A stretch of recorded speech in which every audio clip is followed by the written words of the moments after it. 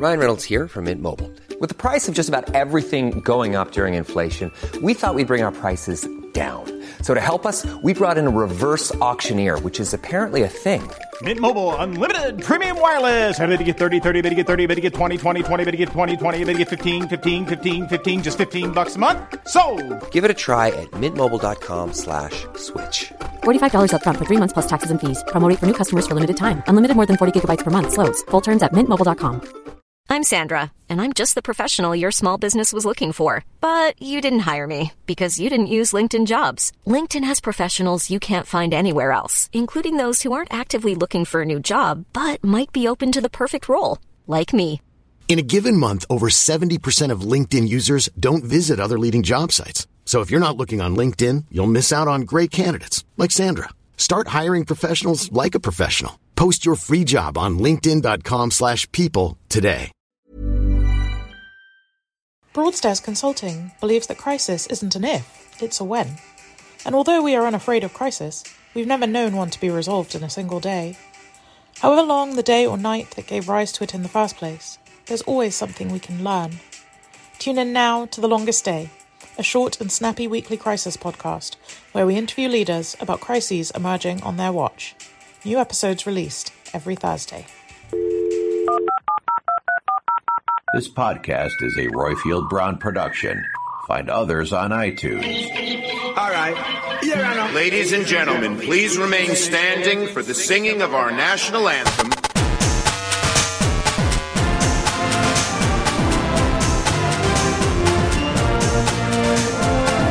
Brexit means Brexit. My administration has accomplished more than almost any administration in the history of our country.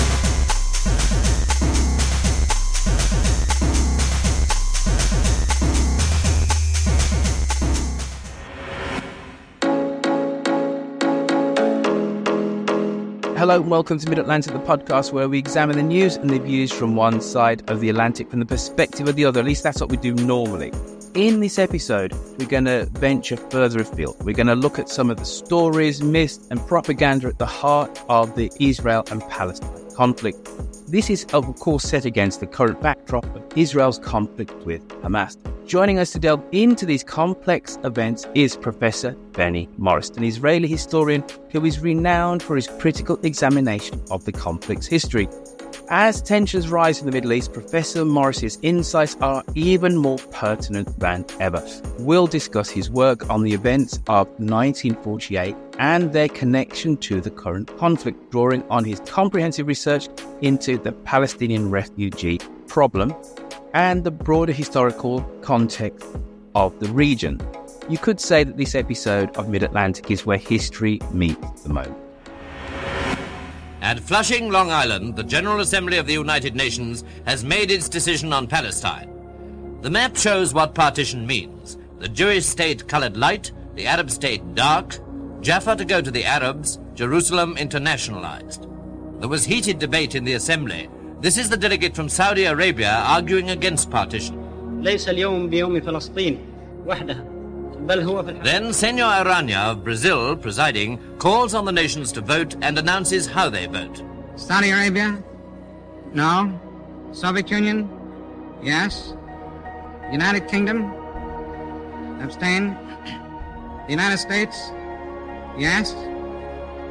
The resolution of the DAC Committee for Palestine was adopted by 33 votes, 13 against, 10 abstentions.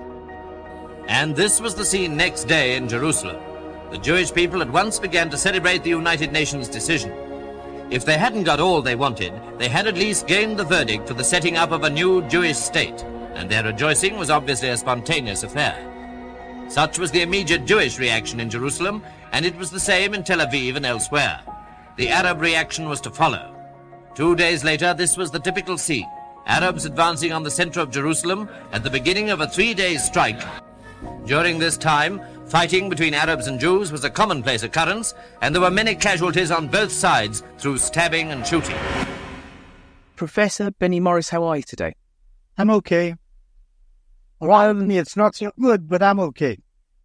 Israel is in the middle of a maelstrom right now. Just before we delve into your work and specifically the set of papers which you did around 1948, some time ago now, but I think it's really important to look into that because in many ways that is not necessarily the start, but it's one of the most important years for people to understand exactly what's going on.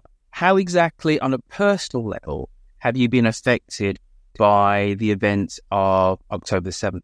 Thankfully, I wasn't involved personally, and nobody really close to me was killed or taken hostage by the Hamas. But I was, like I think almost all Israelis was completely shocked by what had happened. The failure of the intelligence to understand what the Hamas was about to launch, and the failure of the army to respond or react to what had happened quickly.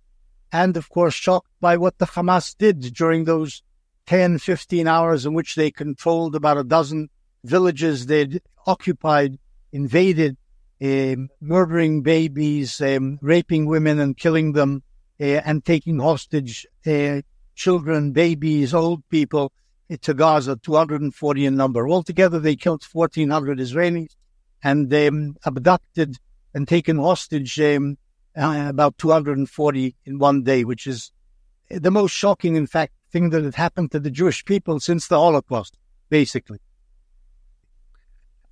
I don't want to get too much into the contemporary politics of the last month, but with your historical head on, I don't know which other head you'd actually have on, but thinking of the history of the state of Israel and the shocking failure of intelligence post the kinetic part of this conflict, what ramifications do you think there will be for the Israeli security apparatus that it could seem to fail so spectacularly?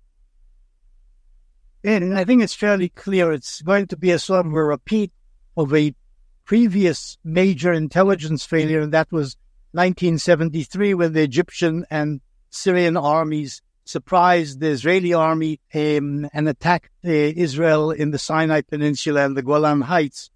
That was followed by a commission of inquiry and was rapidly followed by the forced resignation of the heads of the military and effectively also the heads of the government within a year. And this is going to be, I think, the same thing is going to happen after this. Prime Minister Netanyahu will try to drag out the process as long as possible, the commission of investigation as long as possible, which he's also resisting the establishment of. But ultimately, he will be forced to resign. The chief of general staff, the head of intelligence, military intelligence, the head of the security service, the Shin Bet, and the head of Southern Command. All these heads will roll for certain. There's no way this can be avoided.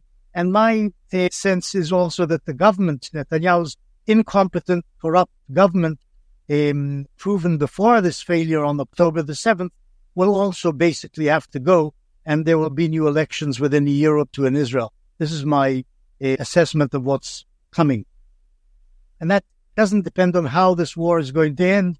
The current Israeli counteroffensive against the Hamas in Gaza, perhaps involving eventually the Hezbollah in Lebanon, and maybe even involving Iran itself, which would deserve being hit at long last for all the things it's been doing in the Middle East in the past 20 years. Thank you for that perspective. Maybe if we have time towards the end of the show, we can come back and maybe question you a little bit more about the current conflict and possibly a post-conflict world. But thank you for that. Let's go back to 1948. This is a year which doesn't only create the state of Israel, either the year creates it, but you get my point, that the state of Israel is created that year. But it also creates the current issue of Palestinian, let's say, homelessness, if not statelessness. And you really have focused in on that year to call yourself a new historian. So for people who are new to the detail of Israeli history, Tell us the significance of your work in studying 1948 and maybe how it's changed Israeli perceptions of what happened. Latest camera records from Palestine show heavy damage in and around the Arab city of Jaffa as Haganah troops move up to new positions along the war-scarred roads. Jaffa itself has become an almost deserted city, most of the 70,000 inhabitants having left when the State of Israel was proclaimed. The historic fortress of Acre came into the possession of Haganah, for whom it's an important base. Some troops of this force are continuing their training, others go out on patrol. While behind the troubled scene, negotiations for a ceasefire continue from day to day.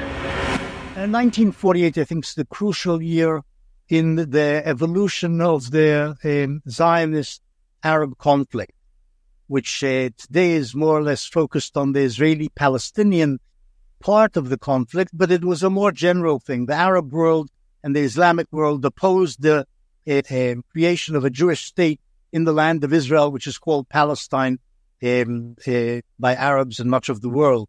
And at the end of 1947, the United Nations General Assembly, trying to solve the clash between Jews and Arabs in Palestine, which was then ruled by the British, the United Nations General Assembly passed a resolution 181, proposing the partition of Palestine into two states, one Jewish, one Arab. This is November 1947.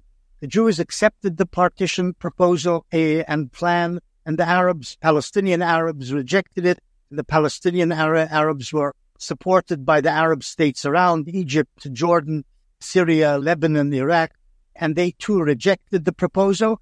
And the day after the resolution passed in New York in the General Assembly, 29th of November 1947, the day after that, the Palestinians began shooting, starting the 1948 war.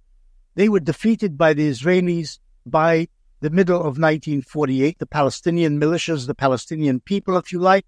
At the time, there were about 1.2 million Palestinians in Palestine, and there were 650,000 Jews. Nonetheless, the Jews beat the Palestinian militias, and the Arab states invaded Palestine on the 15th of May 1948, coming to their brothers' aid, aiming in some way to destroy the Jewish state, or at least to diminish it substantially. The Arab states were also defeated in that war, and by 1949 there was an armistice between the Israelis and the Arab states, and the Palestinians who had been defeated, many of them fled the area which became the State of Israel. Some were expelled, some were asked by their leaders to leave. Many of them just fled the battle, probably hoping that after the war they would come back under the aegis of the Arab armies or the United Nations or God knows how, that they would come back to their homes, but in the end they didn't. One of the two results of the 48 war was the defeat of the Arab states, of course, and the Palestinians, but also the creation of the State of Israel and the creation of a vast Palestinian refugee problem. Of the 1.2 million Palestinians, 750,000 or 700,000 approximately were displaced from their homes from the area which became the State of Israel. Most of them went to the West Bank and the Gaza Strip, which is today the place where battle has been joined again, and others fled to Jordan, Syria, and Lebanon. But most of them fled to the West Bank and the Gaza Strip. One last point. In 1947, the Gaza Strip, that is Gaza City, Deir al-Balah, Rafah, and so on, contained something like 60,000 Arabs, inhabitants. By the end of 48, with the refugees who poured into it, the place had 260,000. In other words, 4/5 of the population were refugees by the end of 1948. Refugees come from outside the Gaza Strip and they had been settled there in camps or whatever. And what we see today is basically a clash of the descendants of those 200,000 refugees, who now number something like 2 million. So that's what happened in terms of the Gaza Strip, which was occupied in 1948 by the Egyptian army, but was lost to Egypt in 1967 when Israel won the Six-Day War and took the Gaza Strip and the Sinai Peninsula, and also occupied the West Bank and East Jerusalem, where again most of the Palestinians lived basically, 1967. Why was your research into the expulsion, or what the Palestinians would call the Nakba, so controversial all those years ago? Why were you seen as a revisionist? Until the 1980s, the Zionist narrative, the Israeli narrative, was that the Palestinians who had become refugees, those 700,000, were essentially ordered by their leaders or advised by their leaders or by the Arab states' leaders to leave their homes, to make way for the Arab invading armies, and that they would come back on the back of victorious Arab armies. That was the Israeli narrative. The Palestinian narrative was that the Israelis, with predetermination and pre-planning, had expelled these 700,000 people in line with what they saw as Zionist ideology. My research in the 1980s on the newly opened Israeli documentation, but also newly opened American, British, and United Nations documentation, showed that the truth lay somewhere in the middle. In other words, subverting the Zionist narrative, but in some ways subverting also the Arab narrative. There was no predetermined plan. There was no systematic expulsion of the Palestinians. But on the other hand, most of them fled because of Israeli conquest and fear of Israeli conquest, Israeli atrocities in the 48 war. It wasn't because their leaders called them, though a certain percentage did leave because of advice or orders by their leaders, and a certain amount were expelled by Israeli troops deliberately. Most simply fled, probably hoping to come back when the dust settled, but they didn't, and Israel didn't allow them to come back. So there's this sort of conclusion of what I found in the documentation, and it was they embodied in 2 or 3 books about what had happened in 1948, as I say, riled Israelis, and also didn't really make the Palestinians happy either, because it subverted their narrative as well. So just to put... Let me add, can I add one more thing to this? Okay. The subversion of the Israeli narrative in some way seemed to impugn the Israelis and subvert their sense of purity or the morality of their war-making in 48. Got it. Just so we give flesh to the expulsions for the listeners, can you give us an example of, let's say, an Israeli-inspired atrocity, but then also another example of Palestinians fleeing from, let's say, an encroaching Israeli army? Because I think that's the really important thing, that what you've said, that this wasn't necessarily a systematic thing from Ben-Gurion and the government of the time, the newly minted government of the time. It'd be really good if there's a couple of examples in terms of villages or towns which you have an expulsion. Yeah, why don't you tell us that? Okay, let me add some footnote to what I just said, or an addendum. There were atrocities on both sides in the 48 war, but it ended up that the Jews committed more atrocities than the Arabs. And this was, as I say, a factor in the departure or creation of the refugee problem. 2 possible examples of what happened in the war. On the 21st and 22nd of April 1948, the main Jewish militia, the Haganah, conquered parts of Arab neighborhoods of the city of Haifa. And this conquest basically led to the flight of the majority of Haifa's population. They boarded boats and they fled to Acre and to Lebanon. Some of them walked out, but basically they fled the town under the impact of the Israeli conquest. In fact, the Jewish mayor of Haifa asked the Palestinian Arabs to stay in town because there'd been a good coexistence between the 2 populations in the town. It was about 70,000 Jews, 70,000 Arabs at that time, 1948. And the mayor, Shabtai Levi, asked them to stay, but the Arab leaders of the community said no, and as I say, they fled. So this was an example of flight, basically, of the Arabs under the impact of conquest by the Jews, a fear of the Jews, fear of atrocity by the Jews, and perhaps a little bit of nudging by Arab leaders who pushed them to leave, because had they stayed, they might have been blamed as traitors for accepting Jewish sovereignty, accepting Jewish rule, agreeing to live under the Jews. The port of Haifa in Palestine lies shattered by bombs and strewn with dead. Victorious Haganah troops have driven the Arabs out of the beleaguered city, taking many prisoners. A few pitiful refugees rescue what few belongings they can. There's a rush for the boats as the bitter strife continues in the stricken Holy Land. Just so we're really clear, so Haifa, in terms of the 1947 UN partition, would have been part of Arab Palestine. Just so we're just clear. Haifa was deep in the Jewish sector of Palestine, the area of Palestine where there was a Jewish majority. So this was probably one of the reasons they departed so readily, was that they knew that the world had given Haifa to the Jews as part of their state and didn't look forward probably to life under the Jews.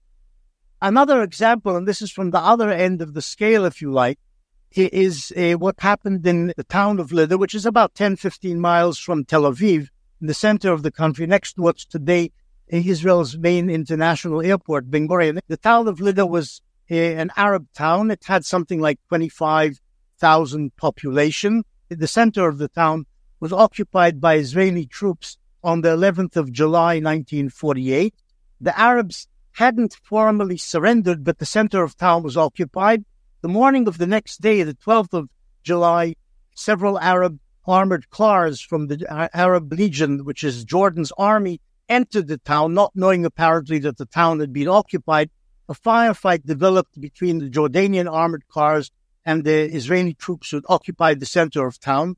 The Israeli battalion numbered about 400 or 500 troops, and there they were, stuck in the middle of town, surrounded by about 20,000 Arabs who hadn't even surrendered. When the armored cars entered town and the firefight began between the occupying force and the Jordanian legionnaires, many of the Arab townspeople pulled guns out of their closets and started sniping at the Jewish forces. And the Jewish forces put down what they later called this rebellion by the townspeople viciously. The Israeli troops apparently killed about 200 Arabs in the town, and then immediately issued an order for the Arab inhabitants of Lydda to leave the town. And with a loudspeaker, the Jewish troops moved about town in jeeps and said, "You have an hour to go eastward towards the Arab Legion lines in the West Bank." And the 25,000 inhabitants of the town left the town, and this was essentially an expulsion. And at the same time, Israel ordered the departure as well of the inhabitants of a neighboring Arab town called Ramleh, and these too left. And this was the biggest expulsion of the war. But as I said, this was pretty unusual. Most of the 700,000 fled simply as a result of encroaching battle, the flail of war. They didn't want to get caught up in it, and they simply fled, not because they were ordered by Arab leaders, and not because they were told to leave by Jewish commanders, but because they were in fear and probably expected to be allowed to come back.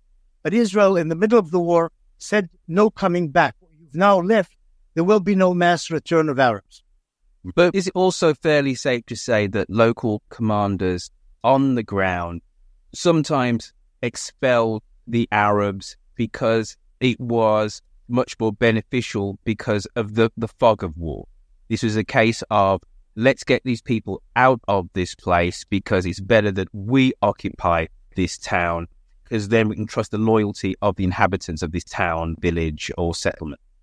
Yes, and the natural desire of local commanders, say they moved in and conquered a village or conquered a town, the Israeli commanders would naturally want not to leave a large Arab population behind, which might start sniping at their communications or occupying troops and so on. But the truth is that in most places, people simply fled before the Israeli troops arrived in the town or village. So there wasn't even a necessity to expel them. Most commanders didn't face this choice of expelling or not expelling because the Arabs left. From that point on, the Israeli occupying troops simply didn't allow Arabs to return to the village. Considering there's going to be a war in 67, there's going to be a war in 73, there's going to be two intifadas, can we contextualize the level of atrocities on both sides? A casual reading of this is that, yes, they happened, but considering the post-history, can we say that the level of atrocities was relatively small, or is this also part of the narrative that this has been, let's say, underplayed on the Israeli part and maybe exaggerated on the Palestinian? That's a good point you're making. My research found several dozen small massacres, even one or two larger massacres by the Israeli side, a certain number of mass killings of civilians by Arabs. Altogether, by my assessment, something like 1,000 Arabs were killed by Israeli troops in the course of this year-long war, and probably something like between 200 and 300 Israelis, Jews, were killed by Arabs in the course of the war outside of the fighting. And these numbers are extremely small when you compare atrocities in other wars to what happened in 1948 in Israel-Palestine. Say, for example, in the Yugoslav wars of the 1990s, in a place called Srebrenica, Serbs killed 7,000 Muslims, executed them basically, 7,000 in a 2 or 3 day spree of killing. I'm talking here, and that's in 1 or 2 or 3 days. Here I'm talking about a year-long war fought between two peoples. The Jews essentially attacked by the Arabs, not essentially. They were the victims in this war. They were the people who were defenders, and the Arabs were the aggressors. In this year-long war, actually not that many people died in atrocity.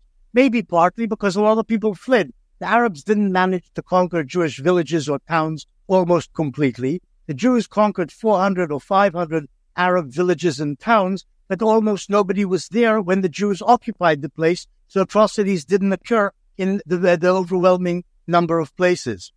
But this was important for the narrative of the new Israeli state to say that we didn't force anybody to go, people left. And what your research says is that isn't quite the truth. It's a muddled picture. Sometimes people did get up and go because they were scared, but there were some false expulsions. But generally what there wasn't were a level of atrocity. So got that point. I distinguish between atrocities and expulsions. Atrocities being deliberate killing of POWs or of civilians, rape of POWs or civilians. As I say, these were very minor in terms of numbers. Everybody killed, of course, is an atrocity and very unfortunate, tragic, but very few occurred. Expulsions here and there occurred, but expulsions were a sort of military necessity, because otherwise, if you left population behind you, and this is a population which had just started a war with you, were trying to kill you, if you left them behind, your war-making would suffer tremendously as a result. As far as I know, the laws of war also accept that, not as an atrocity. No, absolutely. And I was making that distinction. Ethnic cleansing in the modern parlance, it wasn't called it then, but generally speaking, the level of killing civilians was incredibly low. But what did happen was that some Arab villages, the population moved because they were scared that there might be some level of reprisal, and then sometimes that they were forced to move. And it was important for the new Israeli state to underplay the level of military coercion, but it was important on the Palestinian side to exaggerate that. And it plays into the narrative of the Palestinian refugees. We were all turfed out of our homes, and it plays into the narrative of the new Israeli state that we were attacked by this coalition of Arab countries, and the population, which wasn't Jewish, that might have been here beforehand, the majority of them got up and left. So understand that. One of the things which, as a small boy, I was enthralled by the story of the 6 Days War in 1967 and tanks and Moshe Dayan. And it was literally, Professor, one of the first books I got from Perry Barr Library in Birmingham in England. My mother used to give me my money to go onto the bus, to go to the library, get some books. I got a book about the history of Austria and the 6 Days War. Never forgotten how enthralled I was to Israel's military victory there. But the narrative of that book was also that in 1948 there had been a miracle in terms of the Israeli success there. One of the things which you also have revised is that, isn't it, saying that the balance of power wasn't necessarily in favor of the Arabs. The historians like you have said that wasn't necessarily the case, and that Israel did have an advantage in manpower and also in arms. Now, you've given us the demographics that there were more Palestinian Arabs than there were Israeli Jews. So why that revision? Why did Israel actually have an advantage in manpower and arms? The manpower disadvantage or disadvantage is even greater, actually. When you consider that there were 2 Arabs for every Jew in Palestine, there were also 10 times more Arabs around Palestine. Jordanians, Egyptians, Moroccans, Iraqis, Syrians. So the Arabs had a tremendous geographical, economic, and a demographic advantage over the 650,000 Jews who lived in Palestine. We have to remember that it's a very small community. But the Jews nonetheless won, and it wasn't a matter of miracle. It was basically a matter of organization. The 650,000 Jews had organized properly for war because they knew that the Arabs would attack them. This is what the Arabs kept saying. We can't stand you being here. We will destroy you. We don't want you here. And eventually we will attack you. This was the message the Jews got. And so they organized for war. Later historians would say the Jews didn't organize sufficiently, but they obviously organized enough to beat the Palestinians and then to smash eventually the Arab armies. Even though the smashing of the Arab armies, incidentally, wasn't that total. The Jordanians won almost every battle they fought against the Jews, and so did the Syrians. But the Egyptian army was totally defeated. And at the end of the war, the Jews ended up with a state, which is the Arab states didn't want the Jewish state to emerge. And the Jews ended up with 2,000 square miles more than the United Nations had allotted them in the partition plan. So the Jews essentially won the war, even though they didn't win all the battles. In addition to this business of organization, the Jews had much greater motivation than the Arabs around them and the Arabs amidst them, the Palestinians, in the battle. And they fought better. They were braver, if you like. Why were they braver? Why did they fight better?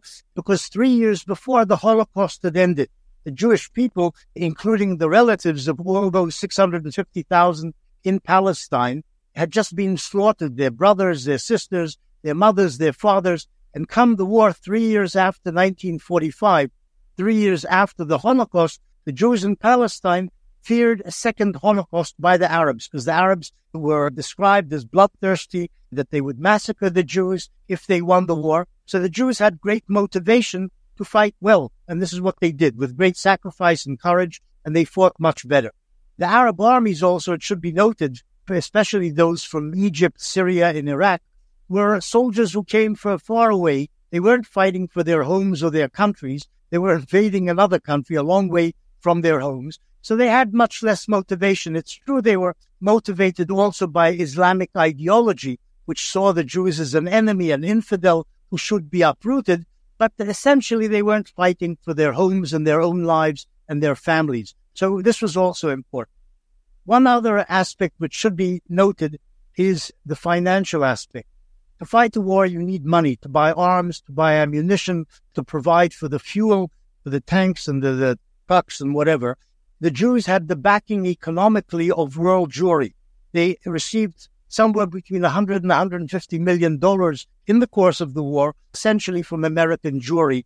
And this is what financed their war and financed their acquisition of arms, ammunition, and so on. Whereas the Arab states were essentially poor, especially the frontline states, those who were busy fighting Israel, the Egyptians, the Jordanians, the Syrians, these were poor states. And the wealthier Arab states weren't that wealthy. They weren't like today, the Saudis, and who had at least some money from petrol. They didn't contribute much to the war. So the Arabs essentially were poor countries fighting a far wealthier country, even though this was a very small country and demographically very small. Perfectly laid out. Planning for your next trip? Elevate your travel style with Quince. Quince has all the jet-setting essentials you'll want for your next getaway, like European linen, premium luggage options, buttery soft Italian leather bags, and so much more. And it's all priced at 50 to 80% less than similar brands. Plus, Quince only works with factories that use safe and ethical manufacturing practices. Pack your bags with high-quality essentials you'll be wearing for vacations to come with Quince. Go to quince.com/trip for free shipping and 365-day returns. Hiring for your small business? If you're not looking for professionals on LinkedIn, you're looking in the wrong place. That's like looking for your car keys in a fish tank. LinkedIn helps you hire professionals you can't find anywhere else, even those who aren't actively searching for a new job but might be open to the perfect role. In a given month, over 70% of LinkedIn users don't even visit other leading job sites. So start looking in the right place. With LinkedIn, you can hire professionals like a professional. Post your free job on linkedin.com/people today. Millions of people have lost weight with personalized plans from Noom. Like Evan, who can't stand salads and still lost 50 pounds. Salads generally for most people are the easy button, right? For me, that wasn't an option. I never really was a salad guy. That's just not who I am. But Noom worked for me. Get your personalized plan today at Noom.com. Real Noom user compensated to provide their story. In 4 weeks, the typical Noom user can expect to lose 1 to 2 pounds per week. Individual results may vary.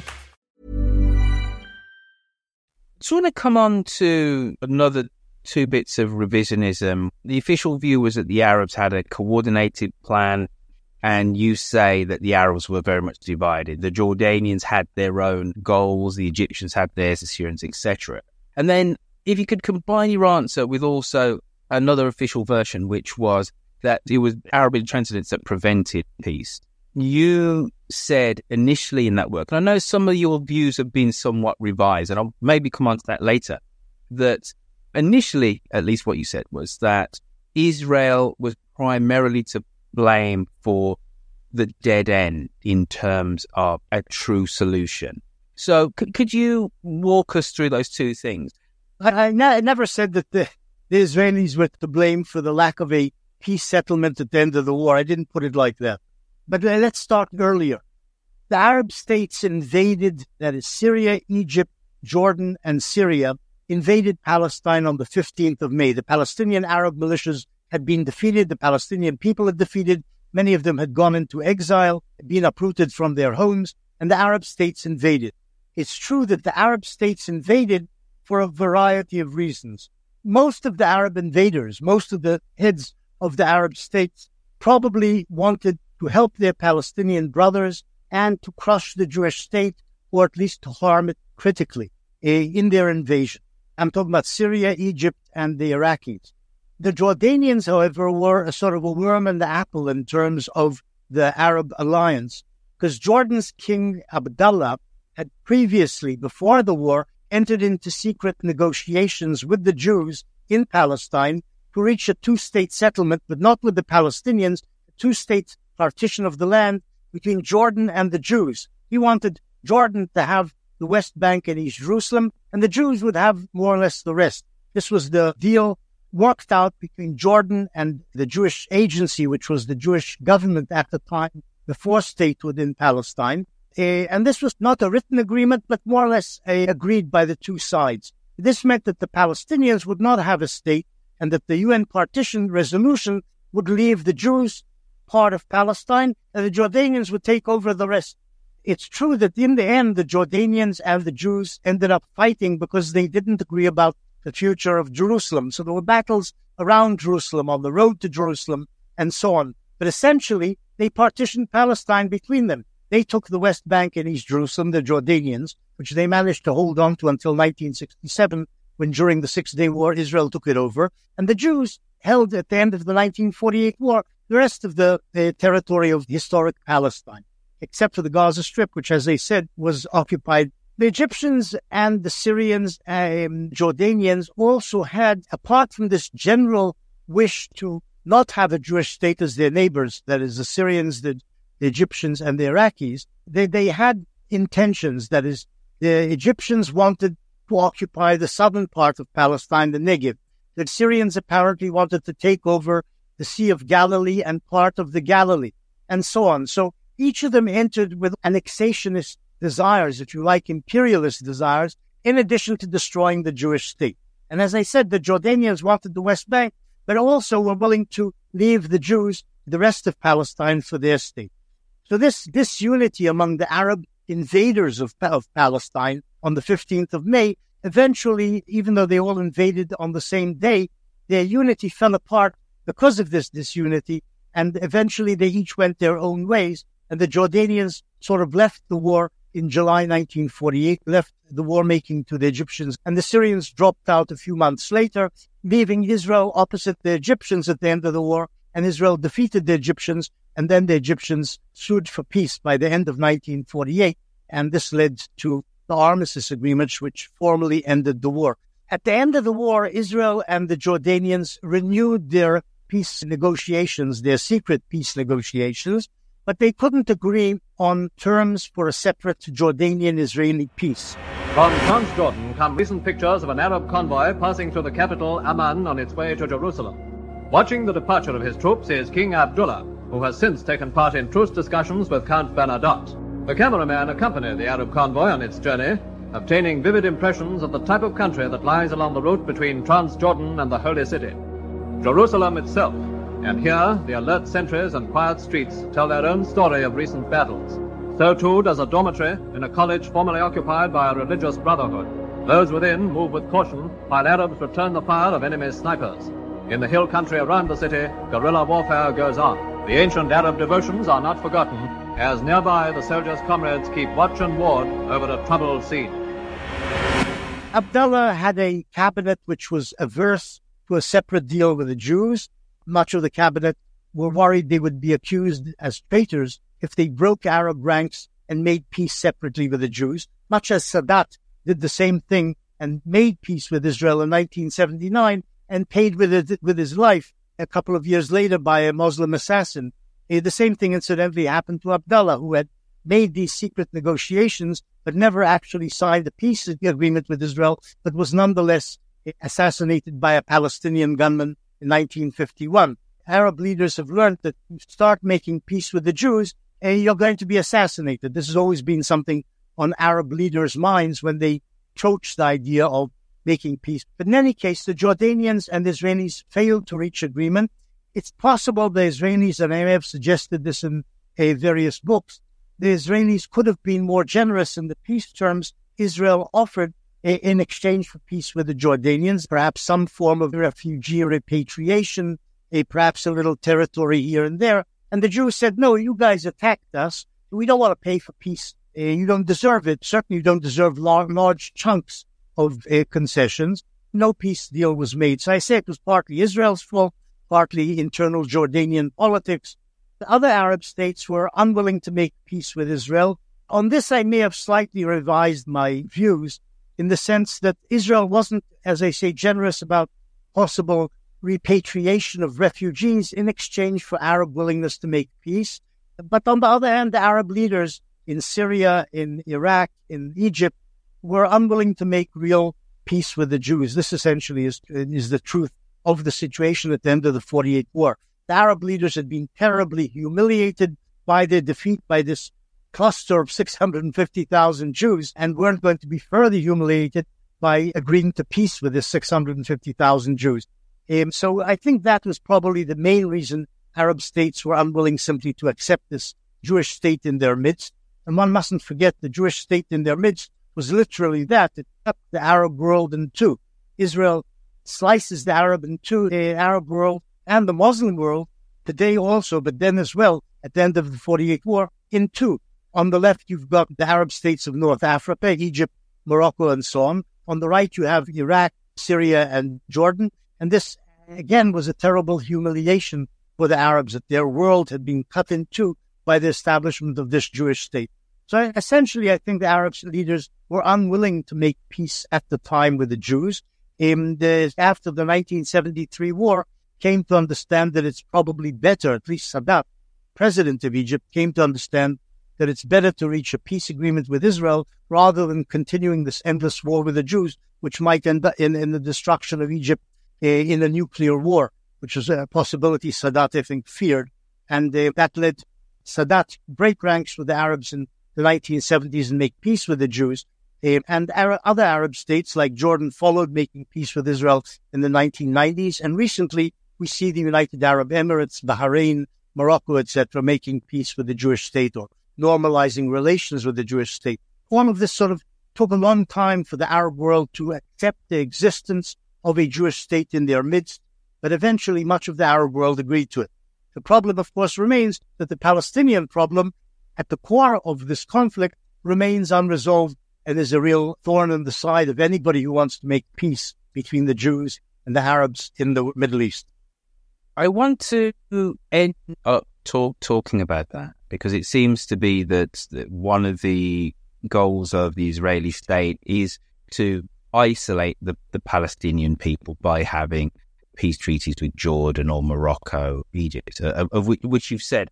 But just before we finish up with 1948 specifically and your work, which is ostensibly when you looked into Israeli government papers, was it easy to reconcile the fact that you're a Zionist and to have the pushback, at least the initial pushback that you had in terms of the rewriting of the mythology, the propaganda of the early Israeli state? I don't think I had a real problem. The truth is I grew up in Israel and in New York. That is, my father was a diplomat, so some of my youth and childhood was spent abroad. I didn't undergo a normal Israeli education, primary school, high school. I did later do a BA in the Hebrew University in Jerusalem, but then I did a PhD on European history, in fact, in Cambridge. So I had a sort of an external perspective on what went on here. But also I was an Israeli, so I knew this Israeli society and the way it operated and worked from within. So in that sense, I think I still had a more objective perspective. My sense was, reading through the documentation, but knowing the narratives of both sides, that the Zionist cause was a just cause. The Jews deserved the state, should have established a state, and were right in establishing a state. And the Arabs essentially were wrong in not allowing the establishment of it, or not wanting to allow the establishment of the Jewish state. The Arabs have today 23 or 24 states, whatever the number is, from the Atlantic to the Persian Gulf. The Jews have this little strip of land called Israel, one state. So I think there's a sort of a fairness in this division of the territory between the Atlantic and the Persian Gulf. But looking at the documentation, I found in the 1980s, when I began my research, some of the things the Jews decided and some of the things the Jews did on their march to statehood and in the 48 war and in the 1950s weren't completely moral, or were darkened by certain incidents and events and things they did which didn't leave a pure picture of the Zionist enterprise. And as I say, this in a sense clashed with my view that Israel basically was right in the things that it had done, in the sense of establishing a state and wanting to maintain a state for the Jews as a refuge, if you like, from a world which had oppressed Jews for 2,000 years and so on. And that the Arabs were wrong in the sense that they were unwilling to compromise. The truth is that the Arabs have come around, many of the Arabs, not the Palestinians necessarily, but they've come around to accepting the existence of a Jewish state in this little sliver of territory called Palestine, or the land of Israel. I don't know if this answers your question. It does, and you've added healthy nuance. Let me add one more thing. My job or my vocation, or whatever you want to call it, as an historian, meant that I should look at the documents, as many documents as I could get. And incidentally, Arab archives are all closed. Arab states, all of them being dictatorships, they don't open their archives. But there's sufficient documentation in the Israeli archives, the British archives, the American archives, to work out what had happened in 48. And my job as an historian was to look at the documents and see what they told happened. And this is what I wrote down, to the annoyance of many Israelis and to the annoyance of some Palestinians. But this is what historians are supposed to do. The United Nations General Assembly, which helped create the State of Israel, now votes on the young republic's application for UN membership. Assembly President Evatt announces, and I therefore formally declare Israel admitted to membership in the United Nations. America's Austin congratulates Foreign Minister Moshe Sharett as Israel's delegation joins the General Assembly. Next day at Lake Success, the Blue and White Star of David joins the flags of the other 58 member states. Israel, born of war. In Tel Aviv, the crowds are so big that a giant parade has to be canceled. In synagogues throughout the nation, worshippers recite from the Psalms of praise, "Enough have you sat in the vale of weeping," and they translate their words into rejoicing action. In 2023, after the Hamas attack, is it still easy to describe yourself as a Zionist and to believe in a solution, a geopolitical solution, which would have as its end game a Palestinian state which is viable? As a Zionist, I'm agreeable to a two-state solution. I think that's a solution which would give a modicum of justice to both peoples. The Jews would have a state, and the Palestinian Arabs would have a small state consisting essentially of the West Bank, the Gaza Strip, East Jerusalem, and perhaps in confederation with Jordan, which would be a fairly sizable state, at least 2 or 3 times the size of Israel if it confederated with Jordan. This would be the ideal. The problem is the leadership in Jordan doesn't want this. They don't want to subordinate themselves to Palestinians and become part of a Palestinian state. And many Jews here don't want a two-state solution. They want all of Palestine or the land of Israel for themselves. And the Palestinians have never given up the idea of destroying the Jewish state and converting all of Palestine into an Arab Palestinian state. This is the problem. So I may want a two-state solution, a Jewish state side by side with a Palestinian Arab state, perhaps, as I say, confederated with Jordan, but most people here in this area today aren't agreeable to this. And how you change their minds, I don't know. Look, after World War II, as a result of what happened to them in World War II, the Germans and the Japanese changed their minds and became different people. They became Democrats. They were agreeable to concessions and agreed to live in a peaceful, free world with the Western powers who had beaten them. The Palestinians and many other people in the Arab world have never agreed to the Jews beating them, never resigned themselves to this. And as far as one can see, they're not yet agreeable to this. And the Hamas attack of the 7th of October, a few weeks ago, only drove home the message that there are a lot of Arabs out there who simply want to kill Jews and get rid of the Jewish state. And this is part of the problem from the Zionist perspective, from the Israeli perspective. Because if this is what the enemy wants, it's not going to be easy to make peace with them. But it isn't all of what your opponents want, though, is it? And you have hinted at this. There is a difference between Hamas and Fatah.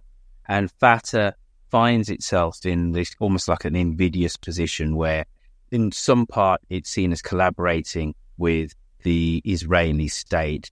But then increasingly, if we deal with just the West Bank, that there are Israeli settlers who do want an Israeli state to encompass all of the West Bank, or let's say call it Judea and Samaria, and these settlements are increasingly encroaching on their land, and they're powerless to stop it because they are the Palestinian Authority, whereby there are, in effect, occupying forces of the State of Israel on 2/3 of the West Bank. So it's not that all Palestinians want to drive Israel off the map, and the PLO, which fundamentally is Fatah, and is the governance of the Palestinian Authority in 1994, gave formal recognition to the State of Israel. Yeah, look, I'm sure there are Palestinians who are willing to make peace with Israel. But I have a feeling that all Palestinians, or 95% of Palestinians, do not agree to the legitimacy of the Zionist enterprise or the State of Israel. In other words, they may, for realpolitik reasons, be willing to make their peace with a Jewish state, but in their hearts, they believe Israel and Zionism are a robber state, a robber ideology, which has deprived them of the large part of Palestine. I think this is truthful. I think this is a truthful assessment. The Hamas says so openly that the Jews are robbers and killers, and we must drive them into the sea. The Fatah, or the PLO, as you call them, or the Palestinian Authority, which governs much of the West Bank, they say they are willing to countenance a two-state solution. I'm not sure how true, how deeply felt this is. But there are, as you say, Palestinians who are willing to make peace. And there are certainly a lot of Arabs out there, certainly the leadership class in the Arab world, perhaps not the street, but the leadership class in the Arab world who believes this endless war with the Jews is not going to be good in the end for the Arabs as well, and they must resign themselves to the existence of a Jewish state, as I say, in a very, very narrow strip of the Middle East. Yeah. I think you make a really interesting point about the realpolitik and then what's in people's hearts. And I would say that Egypt, in the 1970s after the Yom Kippur War, Sadat needed that Yom Kippur War, if you take a wider view of history, to show that he was an Arab nationalist. However, that then gave him somewhat cover to then have peace with relative honor. So what was ever in his heart, the realpolitik was, as you said, Israel by the 1970s was a nuclear state, and there's going to be no military defeating of Israel by Egypt. So whatever was in his heart, this was a case of let's normalize and settle this border with this nation, regardless of what you think about it, in your heart. The realpolitik is you cannot win this war with at least 3, if not 4 kinetic wars if you count Suez. And each time we've lost. And then maybe at the Yom Kippur War, we did our best showing. So I think the real politique is that, and that's the most important thing, that the Palestinian people have had 70 plus years of statelessness. And I don't think any rational and moderate Palestinian is truly believing that Israel can be defeated, but what they want is a viable state. But Professor, I've loved this conversation. We've been talking for an hour. It's been wonderful to meet you. Can we maybe get you on the podcast again, maybe to talk about other important stepping stones from the creation of the State of Israel to where we are now? Could we call upon you maybe in another month or so to give us another historical background from an Israeli perspective? I'll be fine with that. And incidentally, I enjoyed our conversation also, and I'm surprised how knowledgeable you are about my affairs. I will hold my hand up here, Professor. I'm a total history bore.